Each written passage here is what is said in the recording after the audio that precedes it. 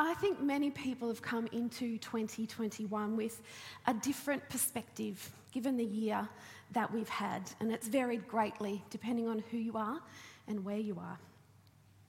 It seems that we are thinking a bit differently about how we spend our time and our energies and our money as well. I even noticed that Steve, our senior minister, seemed to be taking a different approach to things recently when he spoke in church 2 weeks ago on the last Sunday of the year. Here's a photo from that service of Steve. There he is. Whether you were here or not, I'm not sure, but I was here and I noticed something very interesting that was a little bit different about Steve. So let's have a look at the next shot. Yeah, right? Did you catch that? Was it just me? Shop it up shots. Who knew? I didn't actually pick Steve as an op shopper. Okay, I'm an op shopper. I usually recognise them. Not Steve. I didn't pick it, but I like it. I think it's very sustainable. I think it's excellent. Good to go into the new year with a new approach, isn't it? Especially 2021. Well, there's heaps of people here that I don't know today, which is actually a great problem.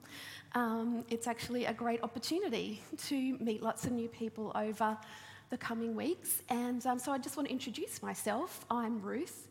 I grew up in Launceston. I've been part of this church for over 30 years. So I like to call myself a veteran, but it just means I'm kind of middle-aged. And I'm married to Paul. We have 2 amazing young sons, and we're small business owners.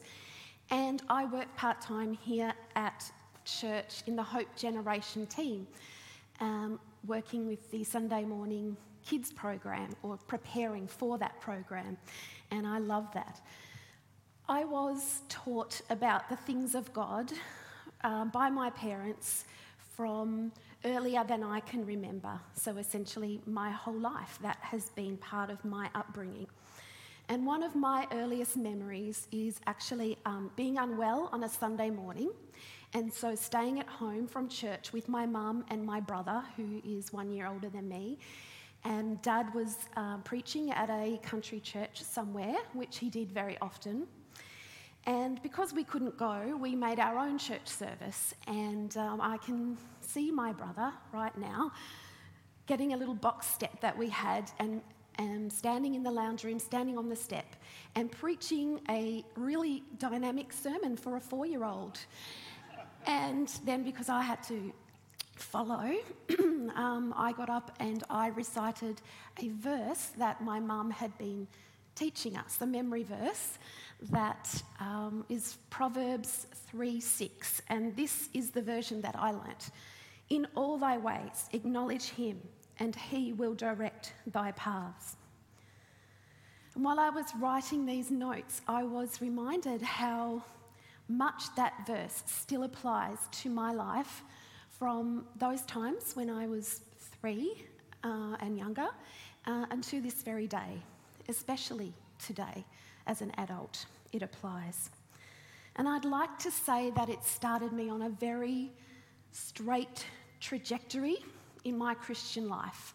I'd love to present that to you this morning, perhaps like this first graph I have, that we could see that my personal discipline and my maturity just increased just in a beautiful straight line as time goes past. I don't know why Bruce is laughing.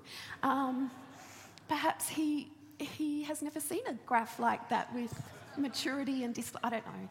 In fact, it would be a nice story, but it's not true at all, as you could guess. I'm with Bruce, if that is the case, Bruce. Actually, it's been a little bit more like the next graph. Yeah, that's... I think that's actually way more accurate than most of you think. I studied statistics at university, so part of my degree was in graphing statistics. So, it's very accurate, and I'm sure that we can all relate in some way to a messy kind of life. And thinking about my own personality traits, I know that I have a tendency to be headstrong, but I also have a tendency to be easily distracted. As some of my friends would say, oh look, a bird. Easily taken away from the focus at hand. I am quite driven by emotions if I don't watch myself. And I have, I guess part of my story is experience with depression. And that developed very obviously in my life about 12 years ago as postnatal depression, and is something that I live with and manage, but is well managed by the medication that I have. And I have seen great benefit come from that and great change to being back to myself again. But it is still a challenge that does appear at different times and different seasons. And I guess, as we probably all could say, I know I have a tendency to be selfish as well. These are my tendencies when I'm left to my own devices.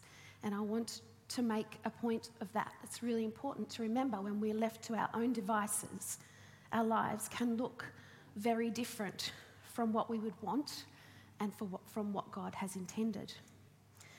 See, I've noticed that I somehow have the ability to know God and to have done that for most of my life, to love God, to believe wholeheartedly that Jesus is the answer, the Saviour, everything that we need, and yet still to make a whole heap of poor decisions, paths taken that are not the best or not the wisest.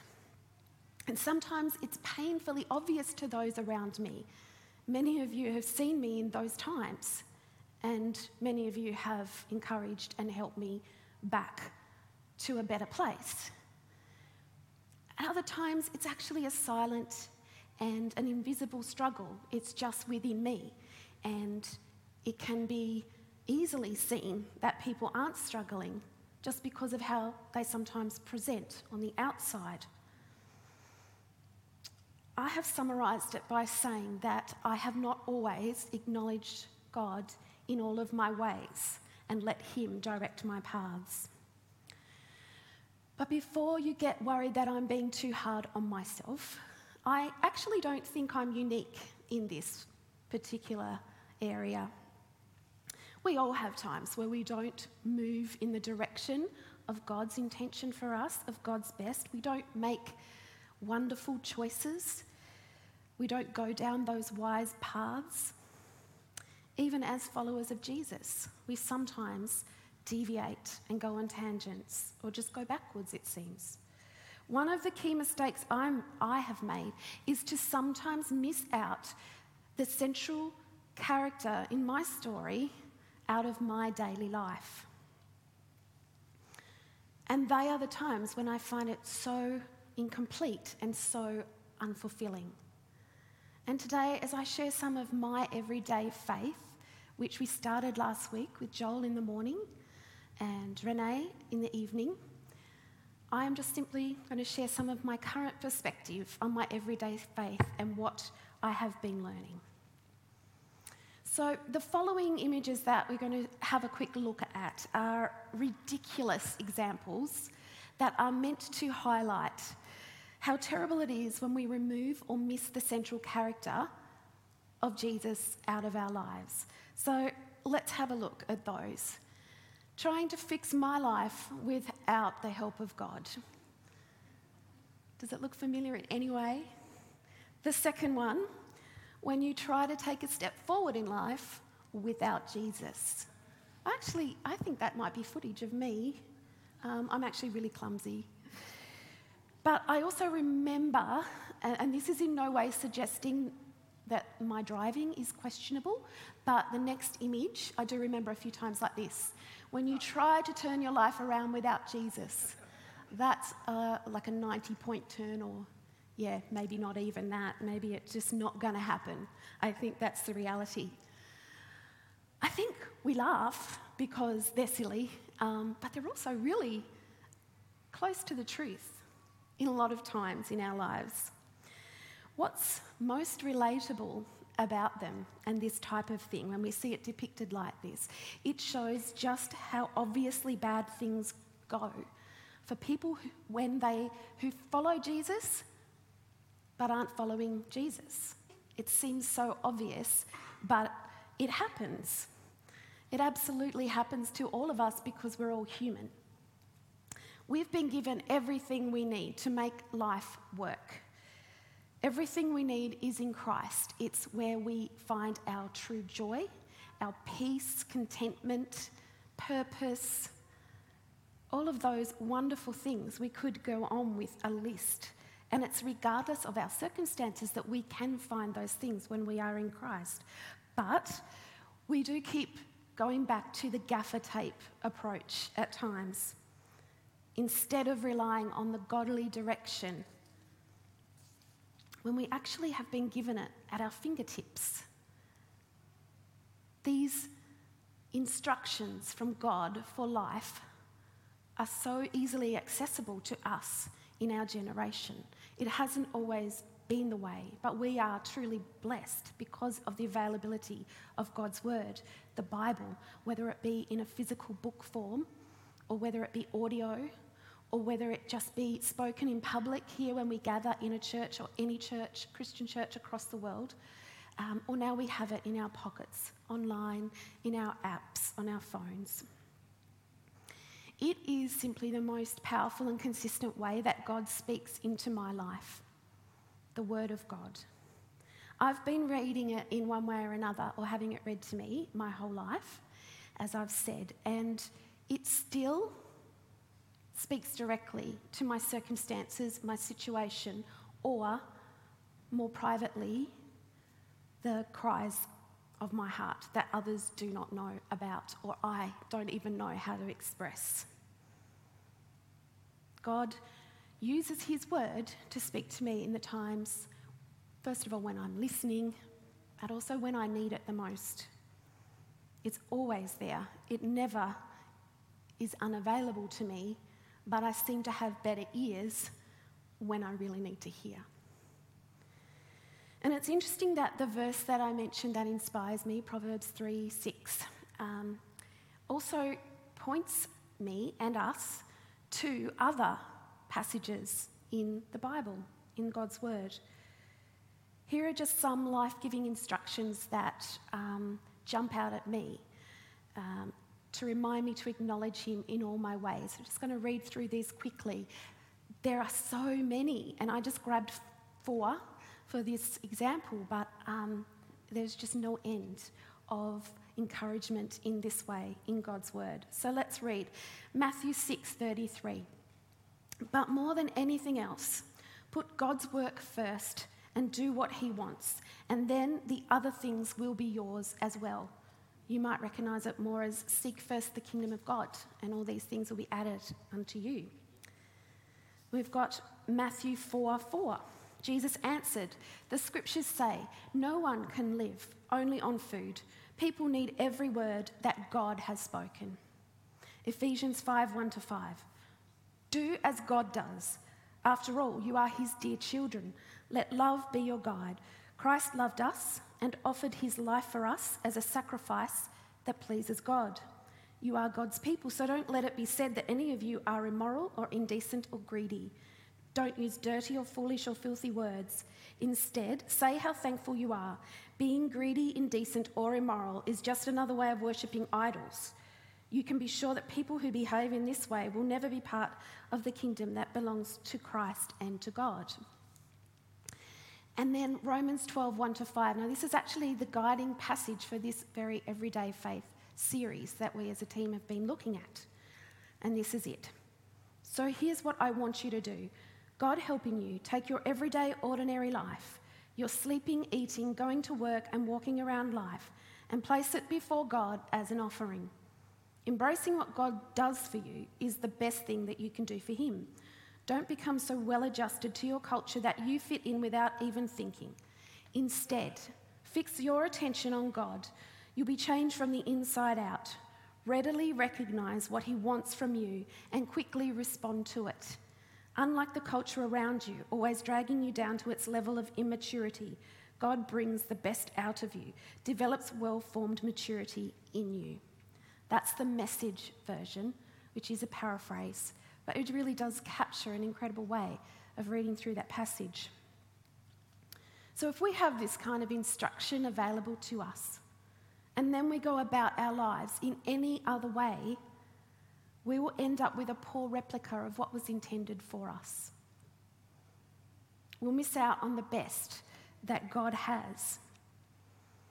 James 2:17 says that faith without works is dead. I'm sure many of us have heard that. And actually the Message really made me laugh when I read it. God talk without God actions is outrageous nonsense. And I do like how straight and to the point that is. But it is important for us to acknowledge that our faith, our everyday faith, the faith that shapes and forms our lives, has to be backed up by our actions. And that has come through too in those other passages that I have just read. My everyday faith was given a bit of a shake-up just recently, and it came in the shape of Christmas, which is probably a bit surprising. Christmas is such a lovely time of year for so many. I love festive lights and I love giving gifts. I'm at that age now where I actually do prefer giving gifts than receiving them. It is so enjoyable. And I can't wait to spend time with the people that I love at the special gatherings that happen at that time of the year. And we also have birthdays in our family at that time of the year. My husband's Christmas Eve birthday. But I woke on Boxing Day and I felt incredible disappointment and I felt really flat. Those feelings had probably been building in the lead up to Christmas, but it just became really obvious to me on Boxing Day morning that I didn't feel good about all that had just come and happened, and that afterglow just wasn't there for me this year. And I wondered, what is wrong with me that I can't enjoy this incredible time like I think I see everybody else doing? And so on Boxing Day, I wrote this. I have to confess, since we're talking about everyday faith, that I don't journal. I actually hate reading my own thoughts and stuff back. Like when I get home, I delightfully throw out my notes and I just don't ever want to look at them again. I don't know why. I think, well, I'm just going to go with looking forward. That's important. So, but I wrote this. My Christmas was not at all how everybody else's Christmas looked. Do people really have such joyful and put together Christmas days as their photos would suggest? I don't think it's ever like that for us. Ours is often mixed with reminders of the fractured family relationships we live with. Some disappointment when gifts ordered online don't arrive in time, and overwhelmment at all the jobs needing to be done to bring the magic of Christmas to life. I often wonder what is wrong with me, that I don't adore this so-called season of joy like I think I see others do. I guess I find it hard to sort through all the expectations that don't come to fruition at times. Because we didn't have anything to do on Boxing Day or anywhere to be, I guess I had time to sit with this and really sort through my feelings.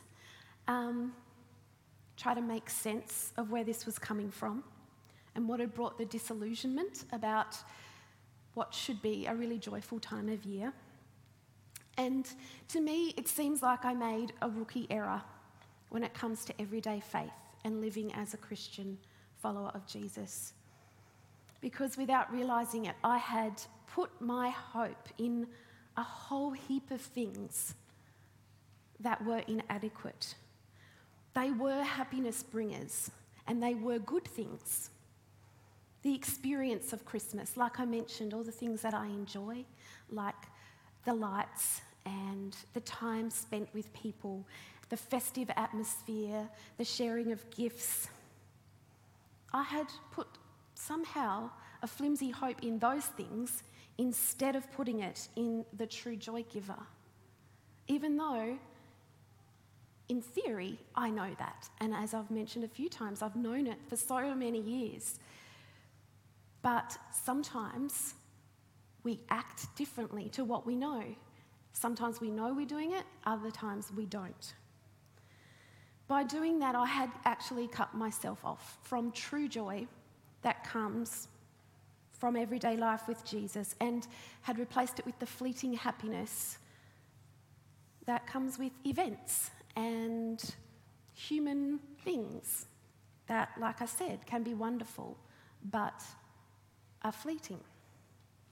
And as good as these things are, they can only bring joy if the joy giver is in the front of the ball. And that is the flat out bottom line for me when it comes to everyday faith, is constantly, daily, putting Jesus in front of all the other things, all the people, all the good stuff, in front of church, in front of serving, in front of kindness and helping.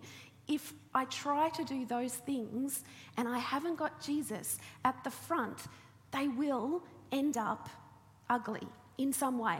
They'll end up empty, whether that's for other people or just for me, but then won't be the full measure of joy that there should be. It might seem like a really small thing to look to something or someone else to bring fulfillment, but I see it's like a tiny ripple that ends up with us torn up and holding on to hope that doesn't deliver. We can even end up being bitter and foolish in our everyday lives. And so this I found as I was preparing my notes, Psalm 73, verses 21 to 26. Then I realised that my heart was bitter and I was all torn up inside. I was so foolish and ignorant.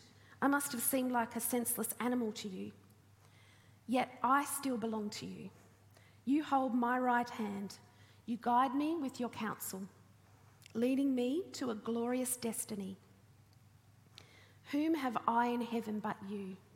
I desire you more than anything on earth. My health may fail and my spirit may grow weak, but God remains the strength of my heart. He is mine forever. So that's the remedy. It starts out with the problem and it brings the remedy. Psalm 73, God's word always has the answers close at hand. And when there is a question, when there is a struggle, there is a way forward and a way through. Verse 23, I still belong to you. That's the first reminder that I might have gotten distracted, confused, forgetful for a bit, but that hasn't changed that I belong to God. You hold my right hand. God is still beside me. The foolishness I sometimes choose hasn't made him walk away. He's not a deserter. He's the most loyal of friends. Verse 24, you guide me with your counsel, leading me to a glorious destiny. The direction that leads to life is still available, and the destiny he has for me doesn't expire because of my errors. It is not reliant on my success, my commitment, the way that I go about my daily life. Yes, it's impacted by that, of how blessed I may be and the types of joy I will experience, but his counsel and his presence does not expire based on my mistakes. And then the writer, which I assumed was King David, but it says in my notes that it was Asaph and his sons, and they were the leaders of worship that David appointed to that role over the people of Israel. And I love that the leaders of worship weren't all perfect in their expression to God, that they were very real, and it was very, open and honest. Verse 25, no one compares to God in all of heaven and earth, and even when life is a struggle in things that we can't control and things that we can, God remains the strength of my heart. He is mine forever. I falter. You falter, but God doesn't change. He is never less than the complete answer that we need and that we are looking for. He cannot be removed from me, and I can't be removed from him. Every time I turn to him, he is there for me. He has not left, he has not deserted. On Boxing Day, I wrote a bit more than what I read before. This is the second half of what I wrote. Then I realised that I've once again put my faith in the completely wrong things at this time of year. I was looking to twinkling lights and Pinterest-worthy decor, perfectly behaving families and even genuinely grateful souls to deliver me the joy, even when I know so well that they can't do that. So I recalibrate and I restore my joy by looking to the only one who is more than enough. Thank you, Jesus. You make everything all right again. You bring sense to my world in simple ways that I can understand and complex ways that I cannot comprehend. And then I can honestly wish a holy and joy-filled Christmas to others because I refound what makes it so. Do you feel a sense of bitterness or confusion? Maybe it's just disappointment or being ripped and torn by life in some way. Maybe you don't. Maybe you feel fantastic. Maybe you feel like everything is put together. But when you step back from it all, do you know that you belong to him without a doubt? I think there are two answers, yes and no. No would include also maybe and I don't know, because essentially that's, well, no, I don't know it. How will you respond? Regardless of what your answer is, then as I'm learning, I would encourage you to acknowledge him in everything. Go to him with everything. Let him direct and lead you in the way that he has for you, his path. He will stay with you, give you the best advice along the way and be everything you need, regardless of what life is doing. Let's pray. Heavenly Father, you've been so good and gracious to us in sending Jesus, in giving us a full and complete answer for life, for hope and joy. I thank you that you have reminded me again to acknowledge you in all of my ways, and you will be faithful, and you will direct my paths, and you will forgive me as I trip and fall again and learn and relearn the lessons that I already know.